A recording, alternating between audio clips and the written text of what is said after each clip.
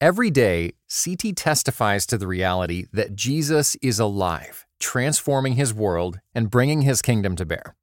Jesus transforms, CT equips.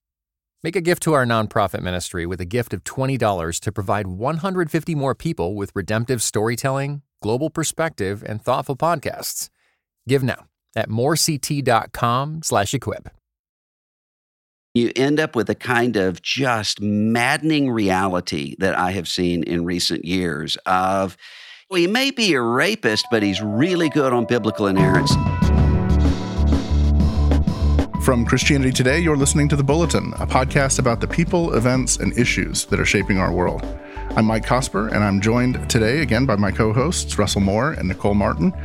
Today on our show, Pope Francis calls surrogacy despicable and suggests we ban it. Also, why doesn't Russell Moore ever punch left? And politics in the pulpit, literally. What do we make of President Joe Biden's speech at Charleston's historic Emmanuel AME Church? So stay with us.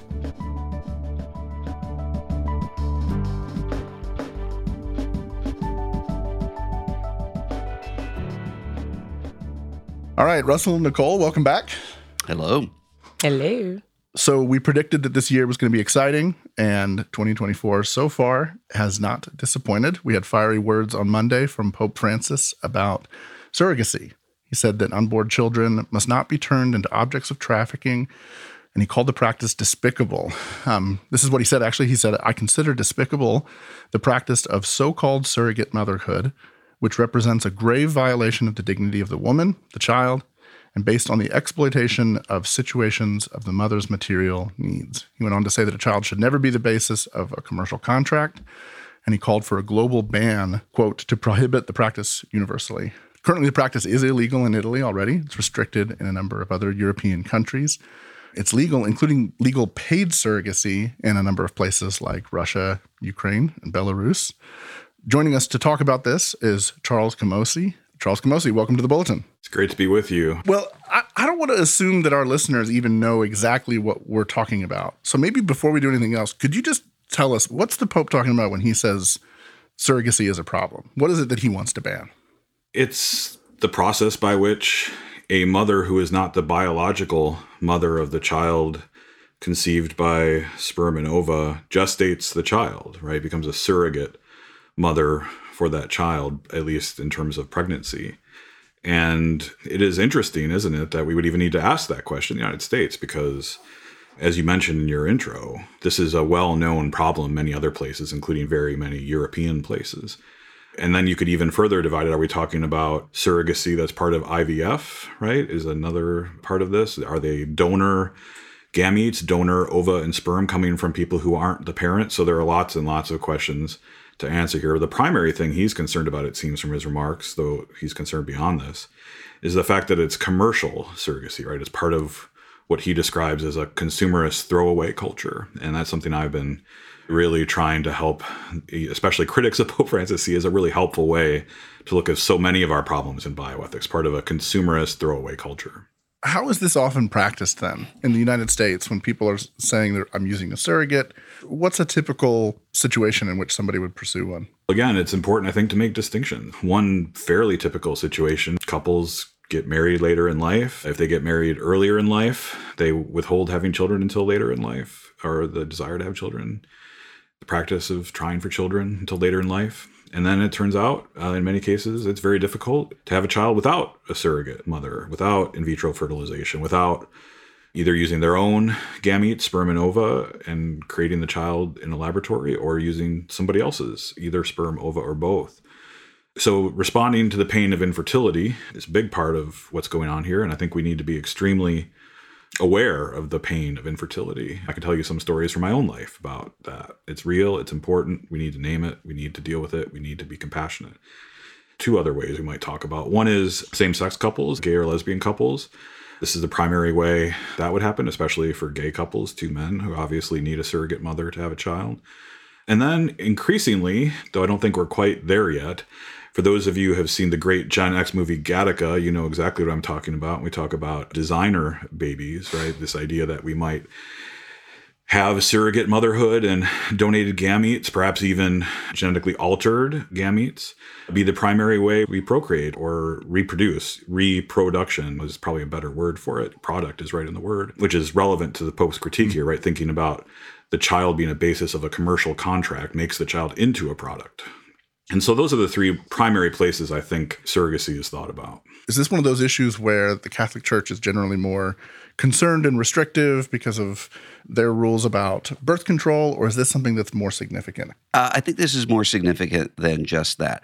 I think that what you see here is that often, and Charlie and I have worked together on pro-life issues for a long time, and one of the things that I've noticed over the past several years is that often among those of us who are evangelicals, there is a no abortion, no problem mentality, which is to say, as long as there is not an abortion, then that means that the bioethical questions are really irrelevant.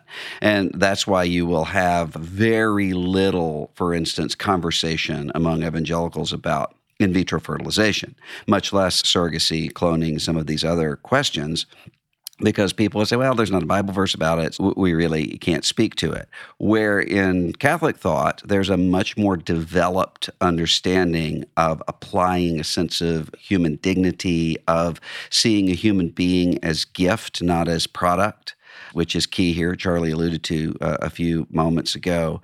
And that's one of the reasons I think why, if you look at the abortion debate itself, for instance, Roman Catholics were so far ahead of evangelical Christians. Christianity Today had a symposium in 1968 about abortion, and the conclusion was, who knows, essentially. And Roman Catholics did know.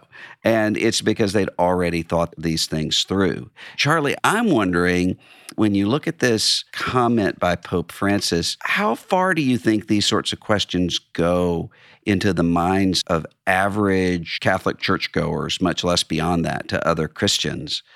And what should all of us learn about the way that Catholics go about thinking through these things? I've thought about both those questions a lot, Russell, as you might imagine. And maybe in the subtext of your question is there's a lot of things that the church teaches that popes have taught that Catholics simply ignore.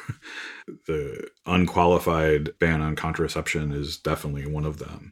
Catholics tend to ignore the things that they find inconvenient in the church's teaching. But one of the things that I think helps, and this is one reason I have some critiques of the Pope, as many Catholics do, I have critiques of every Pope. They're not God or anything like that. But what I've tried to do is really rehabilitate Pope Francis on these sets of issues, because he can speak, with regard to your second segment, in a way to the left, especially the Catholic left, in a way that they can actually hear on these questions. So when Pope Francis is the guy saying, I want to ban surrogacy, like it's a deplorable practice. It treats children like the basis of a consumer contract. It treats them like products again. He can actually be heard, especially by young people who haven't necessarily made up their mind on these questions. And with regard to your second question, Russell, I just saw the other day about a startup company that wants to make, on a mass level, artificial wombs. We're not there yet by any stretch of the imagination, but this is already in the mind of many people. I honestly, as a Gen X boy, I can't get the 1990s movie Gattaca out of my head. I often ask my bioethics students at the end of the semester, show them that. We have a little party, you watch Gattaca together, and I say, can you think of any way we can put our foot in the ground here and avoid going to Gattaca, where every sort of legitimate birth is a birth that uses this kind of method of artificial technologies? And it's, given the trajectory we're on, the one that Pope Francis calls out here, it's difficult to see how we stop going there. So we really need to pause and think, is this the way we want to go? You nailed it with the language of gift. Catholics, I think most evangelicals, so many others who claim Christ as Lord, know in their heart that having a child is a gift from God. It's not something we're owed. It's not something that we should be purchasing on the open market. It's not something that is the right of individuals. But our surrounding culture sure thinks that way. And so this is a really central question for us to think hard about. Yeah, I'm struck, Charlie, by the statement that you made earlier about the pain of infertility. And for me, hearing such a strong statement about surrogacy in light of such an open statement from the Pope on the blessing of same-sex marriages and unions in the sense that they can participate in worship, felt very much directed at women. It felt to me, hearing that message, that if you're a same-sex couple out there, you're okay. But if you're a woman struggling with what many women struggle with, this pain of infertility, you are not allowed to have options. And in general, I think whenever religious groups talk about women's bodies, there has to be a note of the level of complexity. We cannot talk about this issue without talking about the deep emotional complexities that have been fostered in our society. And I think women who have used surrogates would hear this message as condemnation, in the sense that I personally, as a mom and as a woman who has had my own children and also struggled with infertility, I personally think this is way too complicated to make a blanket statement. It's very complex. I think about women who have asked their sisters to carry babies for them. I think about surrogates that I know who have agreed to do this, in some cases because they needed the money. So I'm only bringing these issues out to say it's very complex, but I think it's especially complex for women, and especially complex for women who have either gone down the surrogacy route or have considered it because of their own challenges and concerns in marriage. So where do we find the voice of women in these conversations? And how do we affirm the role that women play in having children as we think through the ethical implications of surrogacy? Those are really super helpful challenges and the basis of lots of important discussions that would take semesters to really unpack. I'm really glad you raised it. I do think looking at the language again is helpful because he does have women in mind here very much. So he says the deplorable practice of so-called surrogate motherhood represents a grave violation of the dignity of women. He puts women first, the woman, right, and child, which is actually one of the reasons why so many countries in Europe have deep restrictions and even bans on surrogacy. I doubt many of them have a deeply Christian theology of the gift of a child from God, right? Mostly it's exploiting women that they're concerned about. And many of the charges have been legal charges against surrogacy in Europe have been led by women, precisely because of these practices. Now, someone with your concerns, I imagine, might say, that's fine. Let's just keep the consumerism out of it. Let's keep the exploitation out of it. What's wrong with a sister, as you mentioned? And let's just, no money should exchange hands. Let's not make it a consumer exchange. That's really important. That is something that those who have my view and the view of the Holy Father need to wrestle with. And it's frankly difficult. And I wrestled with it personally, and my wife and I have wrestled with this. We always wanted to adopt children. I embarrassingly brought that up on our second date. I got way too aggressive on that second date, saying, would you like to adopt children? Seems like an inappropriate question. But we also wanted to be open to God's will working in our lives for biological children, and with very great hope about that. And for several years, many years, it wasn't happening. And we went to Catholic clinics, right? Catholic clinics who wanted to help us with our infertility, right? That was a very key point of what they were about. But they weren't IVF clinics, and they wouldn't do surrogacy for reasons that are related to the Pope's remarks.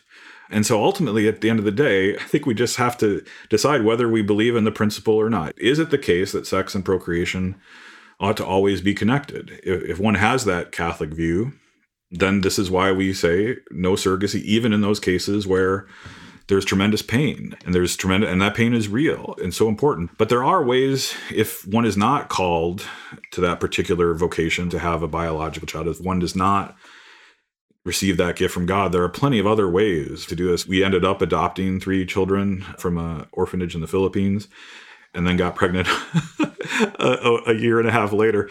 Not discounting the pain, not because I lived it for many years. We lived it for many years. It may be that God is calling us to something else, right? It may be that God is calling us to something else. One other quick thing I've been thinking about lately, because I'm at the Creighton University School of Medicine, I've been thinking a lot with physicians and other kinds of healthcare providers. And one thing that I've learned from some of my colleagues in this new space is just what an incredible connection the pregnant woman has with the baby, right? It's just an astonishing, the scientific and biological evidence that even the exchange of cells between mother and baby here, like the cells of the child apparently stay inside the mother for the whole rest of her life. And tellingly and movingly, this happens in the cases of miscarriages and abortions. And there's even some evidence, I guess, it needs more study, but that these cells migrate to places in the body to like maybe help stimulate the breast to start making milk, or even if there's a C-section, some of them end up by the scar. Like there's so much interesting stuff to learn about this. But the bottom line is, what an incredible, I sometimes think of Mary and Jesus this way, Catholics tend to do, right? To focus on this. The amount of intimacy between a mother and her child in this regard, and the amount of intimacy between Mary and Christ, it's unbelievable. And so what are we doing here? What are we saying about, if we call them a gestator or a surrogate, it's almost like a downplaying of that just wildly intimate relationship. The person is, in a very real way, a mother of that child being pregnant with them. I'm so glad you brought that up, because it's one of the things I think about when this sort of question comes up. We think we know a lot, and we do know a lot, but the extent to which we don't understand the psychological impacts and the spiritual impacts and what it means that we are spiritual embodied creatures, where none of this happens in a vacuum. And what strikes me as so dangerous about the concept of surrogacy is it's all disconnected. And so you can turn it into this highly rationalized, transactional thing, which is just not how human beings work. It's not how human relationships work. It's not how the body works. If you look at all the hot research now that's been done on trauma and trauma's effects on the body and the long-term effects of all that sort of thing, you think, man, like when we mess with the body, like we're playing with fire, we're playing with something that we should be much more sober and humble about. And it's the quote I've probably said 100 times on this podcast, and I'll keep saying it, but Ian Malcolm's line from Jurassic Park, like, you're so obsessed that whether or not you could do something that you never asked whether you should. And it just strikes me that the downstream consequences are so unpredictable with some of this. So it does raise to the fore the importance of real teaching and training for couples and for women on God's will and design for children. And I don't see enough of that, certainly not in evangelical churches. There's a lot of conversation about child rearing, about roles in the home, but not a lot of conversation about loss in terms of pregnancy, in terms of infertility, not enough teaching on how to cope with infertility. So there is a kind of entitlement that almost feels very spiritual for a lot of women, for a lot of couples. They feel entitled to this ability to have a child, and in our time today, to have a child by any means necessary. So how do we help couples deal with infertility? How do we help them deal with the reality that you may get married and you may not have a child? How do we help them deal with those who have used surrogacy in the past? Is there a reconciliation that needs to happen? Is there a narrative that needs to be retold? And the big question that has been raised now twice is, where is the space for single people, infertile people in the church when we use all sorts of language and even ask questions? I don't know what it's like in evangelical churches, but in Catholic circles, one of the first questions you're often asked as a married couple is, how many children do you have? And actually, if you only have one or two, people might look a little side-eye, depending what part of the church you're inhabiting.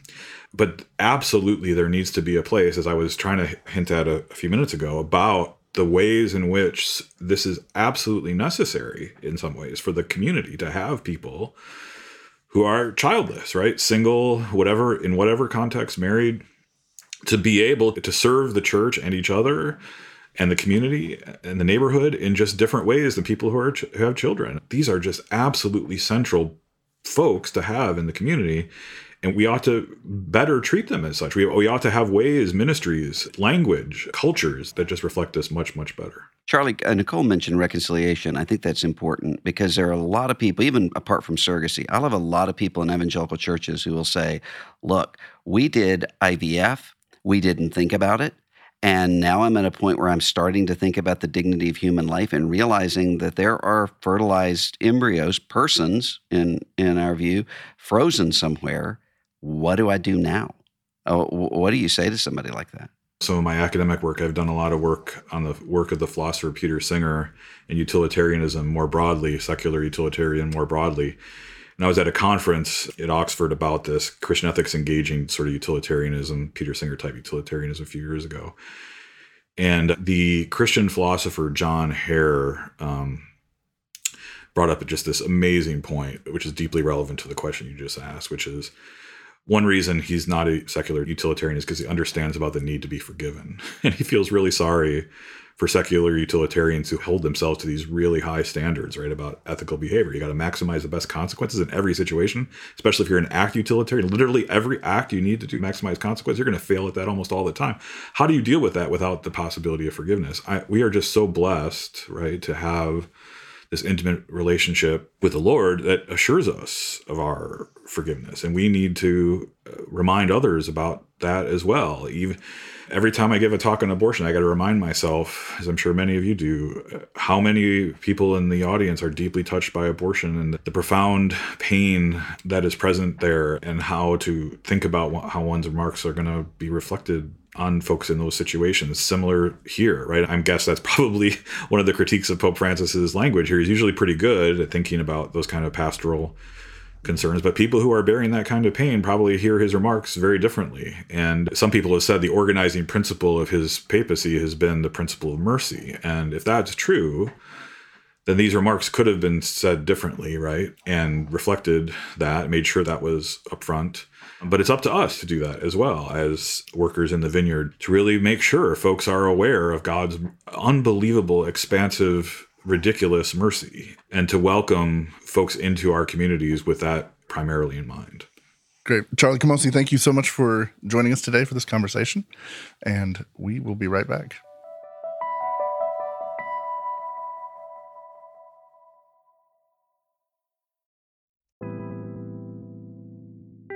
Nicole here. If you're looking for a podcast that features inspiring conversations with theologians, ministers, and pastors, then I recommend adding the acclaimed show No Small Endeavor to your podcast queue.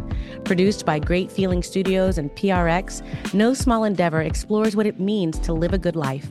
Each episode, host Lee C. Camp sits down with special guests like the queen of Christian pop, Amy Grant, and pastor and theologian Tish Harrison Warren to ask what it means to live a life worth living. If you're looking for somewhere to start, check out their new episode with Malcolm Gladwell, New York Times bestselling author and host of the wildly popular podcast Revisionist History. They explore how Malcolm became a stellar storyteller, some of the things he may or may not regret, and so much more. It's absolutely worth a listen. Don't miss out. Follow No Small Endeavor wherever you get your podcasts.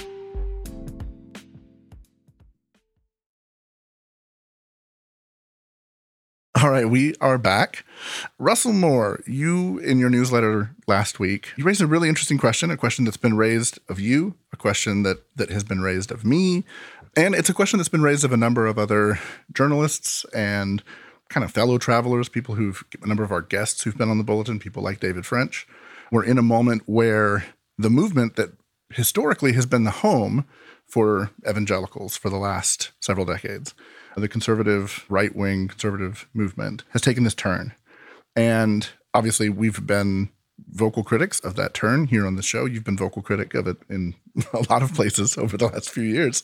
And so people often come up to you and they ask you, hey, why don't you ever punch left? Because there's a lot of bad stuff going on the left. Usually there's two parts to it. The one is, given the stakes with what's so dangerous on the left, why not just focus there and not turn a target on the right?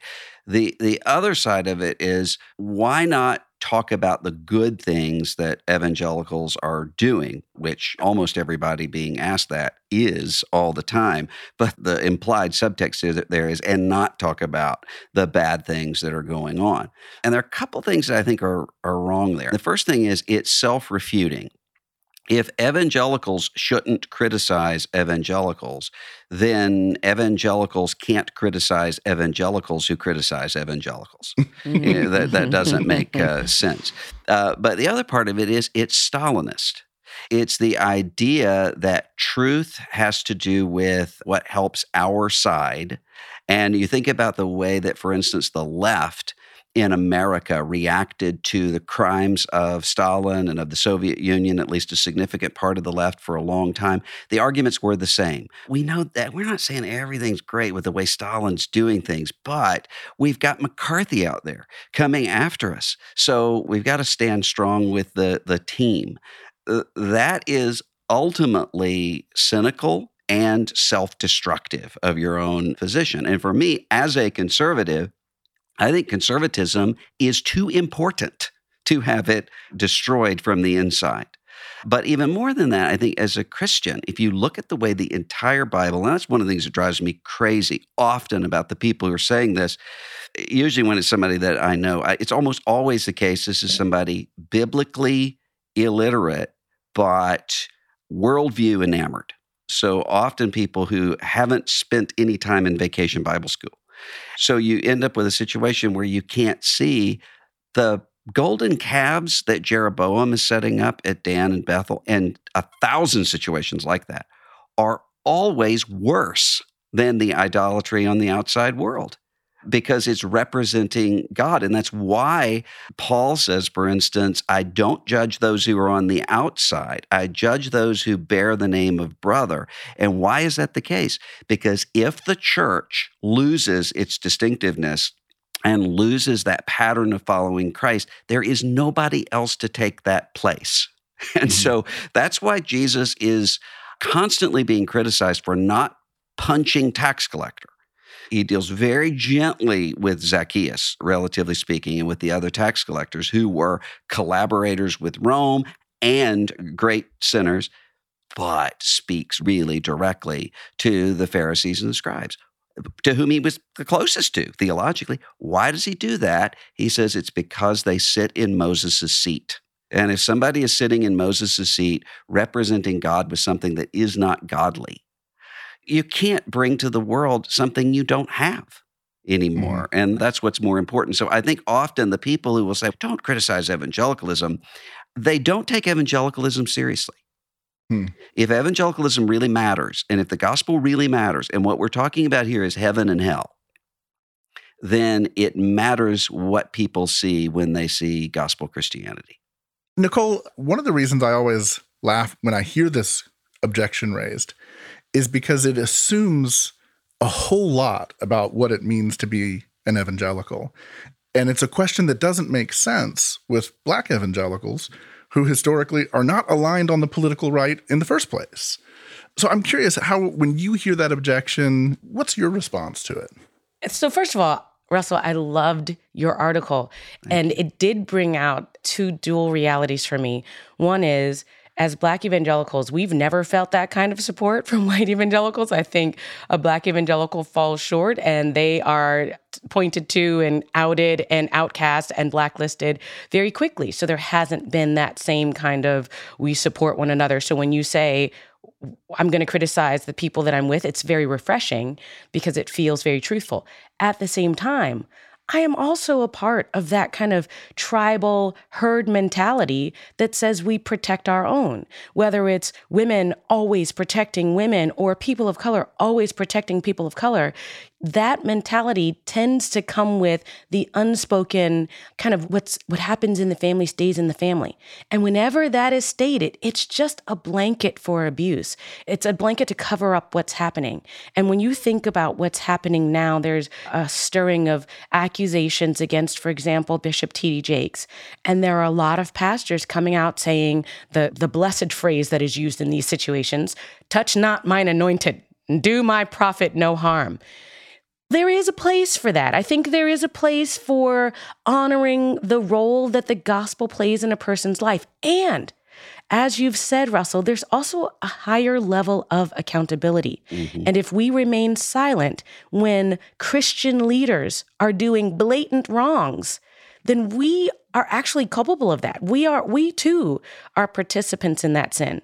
I applaud it, but I'm also like, what this means is we have to start taking seriously what it means to be out, to not always be on the inside, to not always be heralded and appreciated. And for people like Russell, for people who have had positions of power and they choose to speak truth to power, there's a major cost with that. And I don't know if everybody's ready to pay the cost. You look at what has happened. J. Gresham Machen argued a point in the 1920s, I think is exactly right. When he was talking about liberalism, which isn't what we think of when we think of liberalism in all the various ways. He's talking about Protestant modernism, basically.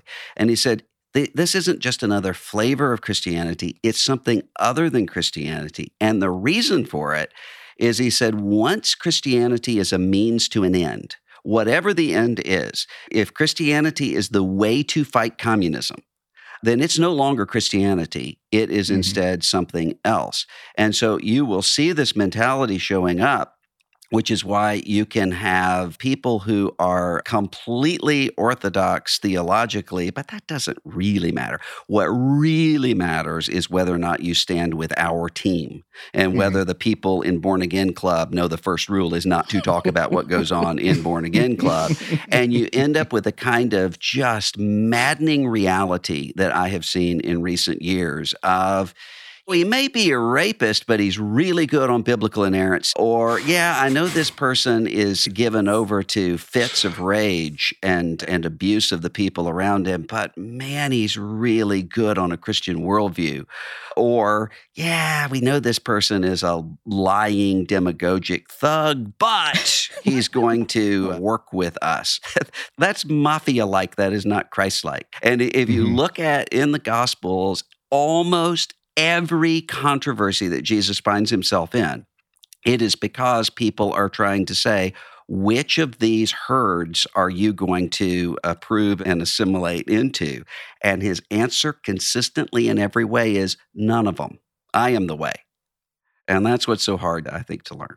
I keep thinking about how many elements of our political discourse, of life in the church, of all these things that have changed so dramatically from 8 years ago, that if they'd happened in 2014, if they'd happened in 2010, if they'd happened in 2008, how many people would be out of work today if that Overton window hadn't shifted?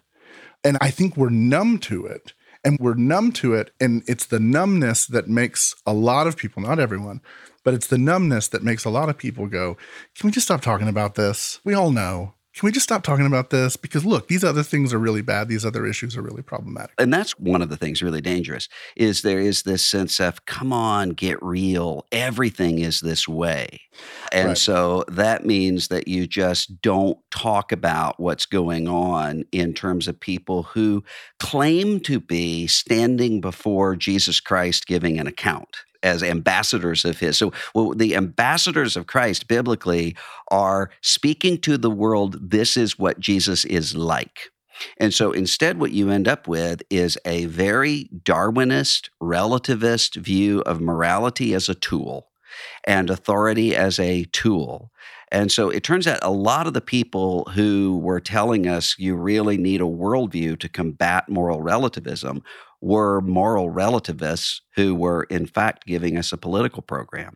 That's disappointing to see, but it's really dangerous if that's what the entire world sees Christianity as. So if people look at the gospel and they say, I don't want that, I can't take up my cross and follow him. Okay, that has happened from the beginning of time, since the fall. It's a very different thing when people look at Thor or Artemis or Baal masquerading as Jesus and say, I'm walking away from that, when they haven't seen Jesus at all. And that's what's really dangerous right now. To me, it also underscores this kind of convergence of some crises happening. I think we have a sincere leadership crisis, a global leadership crisis. There is so much corruption in leadership. There's so much narcissism in leadership. There's so much poor motive. There's a lack of authentic servant leaders in the church that it's created of course we expect our leaders to fall. There is such a low expectation. And then you add that to this, I feel, a very stark generational difference. I think when you look at boomers and Gen Xers, there is a sense of whatever. Do your work, put your head down, do what's right in front of you, and stop worrying about them, which causes us to be less inclined to out everybody. It's just, look, I'm just going to do my stuff. I know that my pastor is a moral failure. I know that this happened in our family, but just keep your head down and keep moving forward. We have raised a generation of millennials and Gen Z who are not like that. They are not going to put their heads down and just go about their business. When they find out that something wrong has happened, regardless of what's happening in their own lives, they are very quick to out it. And they have greater platforms than boomers and Gen Xers have because they've got social media, because they are so quick to go on YouTube, because they are more inclined to pull out a video a moment than a Gen Xer would. I have seen it myself. In the midst of a crisis, Gen Xers and boomers think, what do we do? And millennials and Gen Z pull out their phone. I don't care what we're going to do. We're going to videotape this. So then you add another crisis here. We have a discipleship crisis because we have misconstrued the idea of resilient faith. We think resilience is you press through. Who cares that this is an adulterer? He's got a good word, and that's resilient. No, resilience is what it looks like to cling to Jesus over and against everything else, even when the bottom falls out. You look at Jesus himself, first extended comments that we have from Jesus after his ascension into heaven. When you have churches that are under siege, pagan polytheism is everywhere, sexual immorality is everywhere, and the risen Christ speaks to churches and says, you're in danger of losing your lampstand. And why is that the case? It's because Jesus sees what is ultimately important. And if the church, as the outpost of the kingdom of God, loses its lampstand, that is more significant than whatever is going on outside the doors in Corinth or Ephesus or Smyrna or anywhere else. Yeah, the thing I often say is it's this weird moment in history where everybody wants to be a martyr, but nobody wants to die. And so you've got this culture war narrative that's we're besieged and look at all the evil and the darkness in the world and all of this kind of stuff. And rather than taking on the attitude of the actual martyrs of the church who said, our hope is in heaven and our trust is in Jesus and send the lions, right? Mm-hmm. It's let's see if we can work out a good deal with Caligula so that he actually fights on our side for the next 4 to 8 years, because it would be really bad if we got Nero.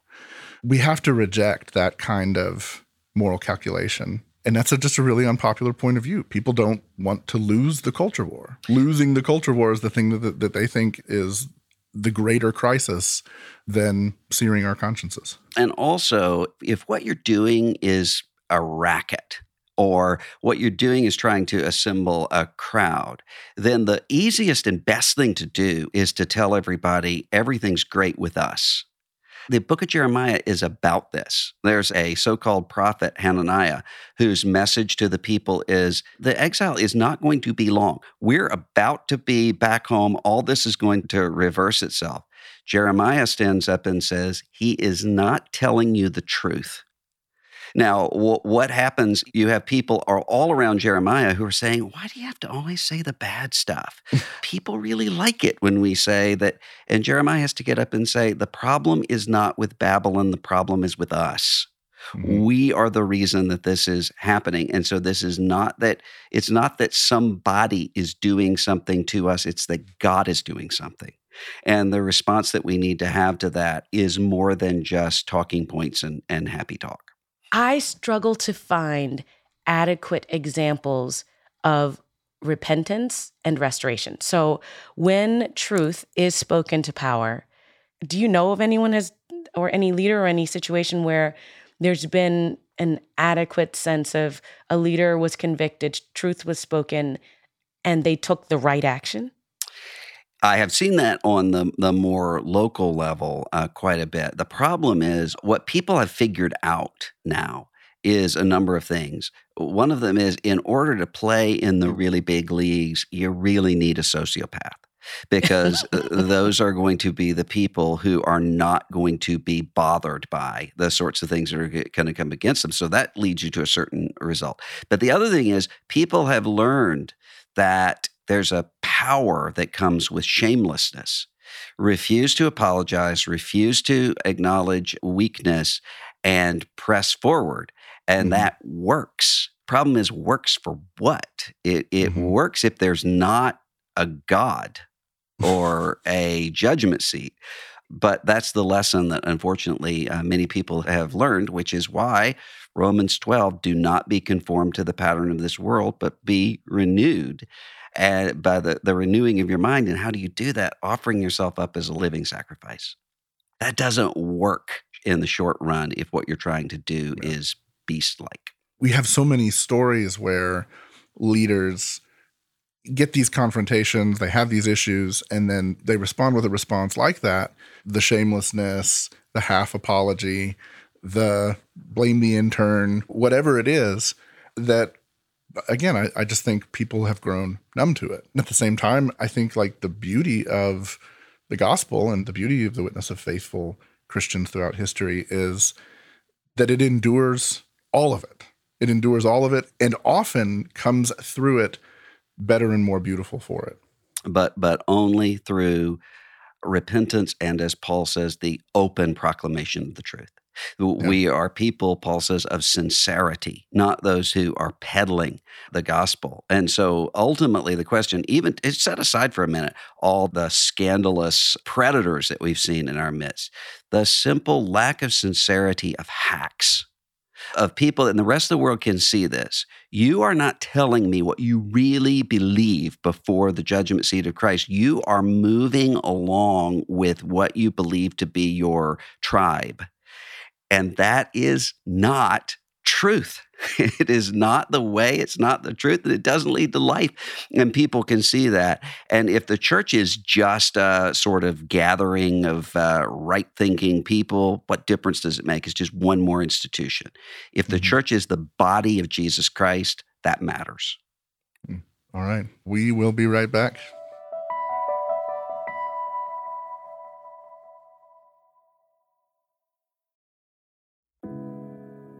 This episode is brought to you in part by Pittsburgh Theological Seminary. Pittsburgh Theological Seminary students are grounded in faith and formed in community. PTS students are preparing for ministry with Master of Divinity, Master of Arts, Doctor of Ministry, and certificate programs. Begin your master's or certificate program in person or online. Financial aid is available. Visit pts.edu/admit. On Monday, President Joe Biden spoke at the historic Mother Emanuel Church in Charleston, speaking directly to what he called the Trump extreme base representing white nationalism. This location was specifically important because of what happened on June 17th in 2015, where self-avowed white nationalist, white supremacist Dylann Roof murdered 9 church members, including the pastor. President Biden is the first president to speak at the church, but the church is not unfamiliar with politics in that particular pulpit. His predecessors prior to that time were Booker T. Washington speaking at Mother Emanuel in 1909. W.E.B. Du Bois spoke there in 1922. Dr. Martin Luther King spoke there in 1962, and previous pastors have been known to run for office from that particular pulpit and the like. From my own experience, it's not uncommon for the pulpits in Black churches to be used in biblical relevance to advocate for the needs of people, particularly those who have been oppressed. But this particular speech from Biden on Monday felt different.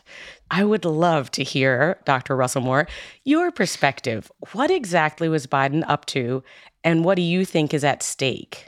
I have really mixed feelings about that speech, and here's why. I think it is completely appropriate to come into a church space and to talk about issues facing the world. And so to go in and to talk about white nationalism, talk about violent extremism and those sorts of issues is not only completely appropriate, it is needed. And so that part of what Biden was doing, I think, is exactly right. What I think was not appropriate for a church space is actual election campaigning. So chants of 4 more years in a church space, I do not believe are appropriate because there's a confusion of authority there. And what you end up with is a conflation of the gospel with whatever this particular political personality or platform or movement is. And I think that is dangerous no matter where it is on the spectrum. I think instead, if what Biden had done was to come in and simply speak very straightforwardly about about the dangers of white nationalism, I think that's needed. That's much of what President Obama did at the funerals, the memorial services for the people who were murdered there by this white supremacist shooter. But 4 more years, there are lots of places that's appropriate. A church isn't one of them. Mike, there were other chants happening during that speech as well. And I was thinking as I watched the speech, when the chants, the person busted out and said, if you really cared about issues facing impoverished or oppressed communities, then you would have put a ceasefire to what's happening in Gaza. Did you catch that part? And if so, where does this fit? Is this an appropriate space to converge issues of American election and what's happening in Israel? I think this is another example of something that we've seen with a variety of political issues where people want to co-opt what is a very clear set of issues and a history around the civil rights movement for other causes. To say this cause, whether it's like gender ideology and the sort of sexual revolution-oriented stuff, this cause is just like the civil rights movement. To which we want to say, no, it's not. They're different. We're talking about very different things. I think that's very much the case here. To me, to talk about the theme of oppression, and this is something we'll get into on this limited series, Promised Lands, that we recorded in Israel. But to cut to it, to talk on themes of oppression, suffering, human rights, all the rest of it, and to do what often gets done in the conversation around the Israel-Palestine conflict and basically say Israel is the oppressor, period, and Palestine is the oppressed, and this is just like that. It's grotesque, particularly after October 7th, where you have these horrific attacks and these murders, and then Israel begins a war of self-defense. Yeah. We could, on another conversation, we could talk about the tactics and all the rest of that, and that's all fine and fair. Yeah. But to say that the one is just like the other is just simply appropriate.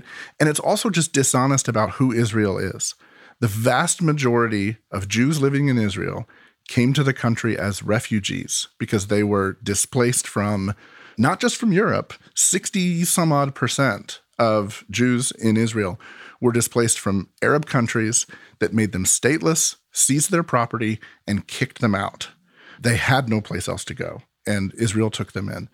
So this line that the Jews are the oppressors, again, I find it grotesque and inappropriate. And I find it also very consistent with this thing that we see all the time now, where the civil rights movement gets co-opted for other causes. And I think that's a shame for civil rights history. I think it clouds a very clear history. And one thing that Obama was always better at than Biden is dealing with these sort of random shouts. When people criticize Obama as professorial, there actually is a superpower part of that too. And part of that is he could stop that pivot and turn on to the next thing in really effective ways. It almost made me chuckle because there's a video that's gone a little viral of a pastor in Atlanta preaching on Watch Night. Watch Night is a traditional African-American service that happens on New Year's Eve, goes back to 1862, waiting for the Emancipation Proclamation. This particular preacher was doing what is my personal pet peeve, which is when preachers preach all the way through the new year. Dude, stop at 11:59. But anyways, in this video clip, a person in this very large church yelled out, "Happy New Year," while the pastor was preaching. And the pastor stopped and said, "I know what time it is.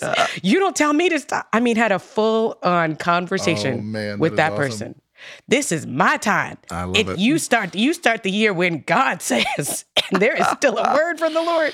Tim Keller told a group of us one time about a lady that while he was preaching who had screamed out, "Yeah, but what about?" And it was some question that she had. And he realized she wasn't churched, and he thought, I really have a dilemma here because I can, if I stop and answer her question, then I'm never going to preach again because it's always just going to be yelled out Q&A.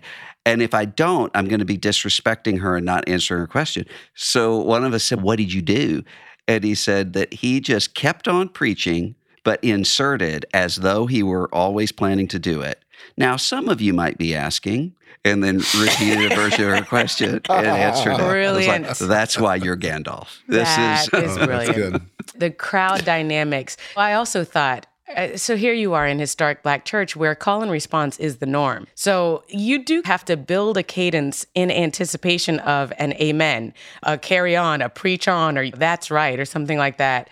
Don't know about 4 more years, though. That's a bit much. So it struck me, though, that this was a speech intended for Black community members who are longing for very tactical, real needs. Someone asked me yesterday, why in the world did Biden start talking about prescription drugs? Because he understands that in South Carolina, and you already had Representative Clyburn preceding him, he knew that this was an audience that needed to hear, I know the concerns that you have at your kitchen table.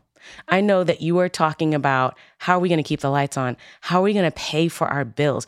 He understood the issues. And I said to my husband during the time, I got to commend his speechwriters because he had a very contextual speech. Now, would you take that and put it anyplace else? I don't think you can. I think he intentionally had a speech that was meant for a Black church. And the one part of his speech that felt to me to be the most humanizing part that I wish all politicians in some way had was when he talked about the loss of his family. And he talked about it in a context of the Black church whose narrative is built on oppression and loss. And he talked about it in the context of Emmanuel, where this is a congregation that breathes and feels that sense of loss. So when he started to get choked up talking about his loss, it did strike me like this, as much as I would wish another way, grief is still one of the very human things that bring us together. Yeah. So that felt like it was, at least that portion felt very genuine to me.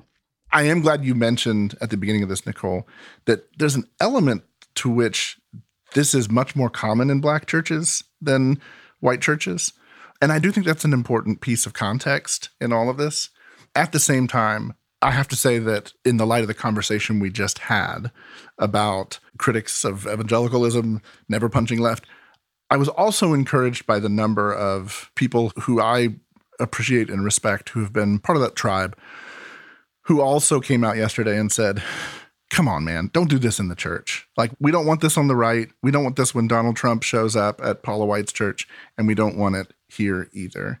And I think there's something very important to saying, let's be consistent about asking for the pulpit to be a place of a particular kind of witness.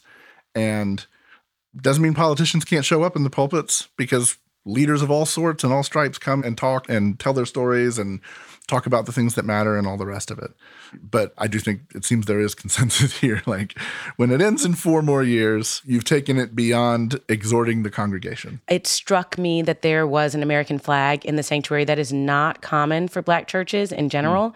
You will hardly ever see an American flag in traditional Black churches, particularly in AME churches. Do you think that was just for the speech, or? I don't know. And I wasn't sure if that was a permanent fixture or something specifically for the speech. I do know Emmanuel has always had a Methodist flag and an AME flag, both of which were present at the time.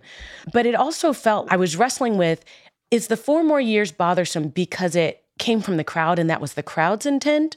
Or was this honestly an election speech? We already know that Biden has had coaching from his campaign and from his base saying, you're not doing enough to get out there and put yourself out there as a candidate. So there is a part of me that feels a bit offended is not the right word, but just put off that the Black church continues to be a space to elevate certain people at their own expense. But at the same time, the rich history of the Black church really has become almost the kind of founding ground, the soil for a lot of political movements. When you look at, for example, Raphael Warnock, he's literally pastoring the church that was once pastored by Reverend Dr. Martin Luther King. So you have that foundation. There's a certain acceptance about it. But based on our previous conversations, this is where it gets tricky. Because in many cases, specifically in Black churches, there is a kind of what happens in the family states, in the family mentality. So it's a sticky thing when we have this subtle convergence. I would not want to see an American flag in a predominantly white church. And it is so stark when I saw it Monday on the speech, and I thought to myself, we just got to be careful. We have to reserve the right to critique. And the one thing that gave me comfort was at the end of the speech, it's like mayhem. Everybody's moving around. The president's leaving. And the pastor got up and claimed attention. I don't know if you saw that part. He said, in classic Black pastor voice, he said, "May I have your attention? May I have your attention?" He said it 4 times, but he said it with such pastoral authority. I said, he wants everybody to know, I don't care who speaks in this pulpit. This is my church. You will abide by my rules. You could say, all right, so the pastor claiming authority at the end shows you what this is about, but we reserve the right to critique whatever happens in the pulpit according to the Word of God. Well, thanks for listening, and we will be back next week. The Bulletin is a production of Christianity Today. It's executive produced by Eric Petrick and Mike Cosper. It's produced by Clarissa Mall and Matt Stevens. Post-production by TJ Hester. Our art for this episode is by Rick Shooks. Music by Dan Phelps. And social media by Kate Lucky. Thanks for listening.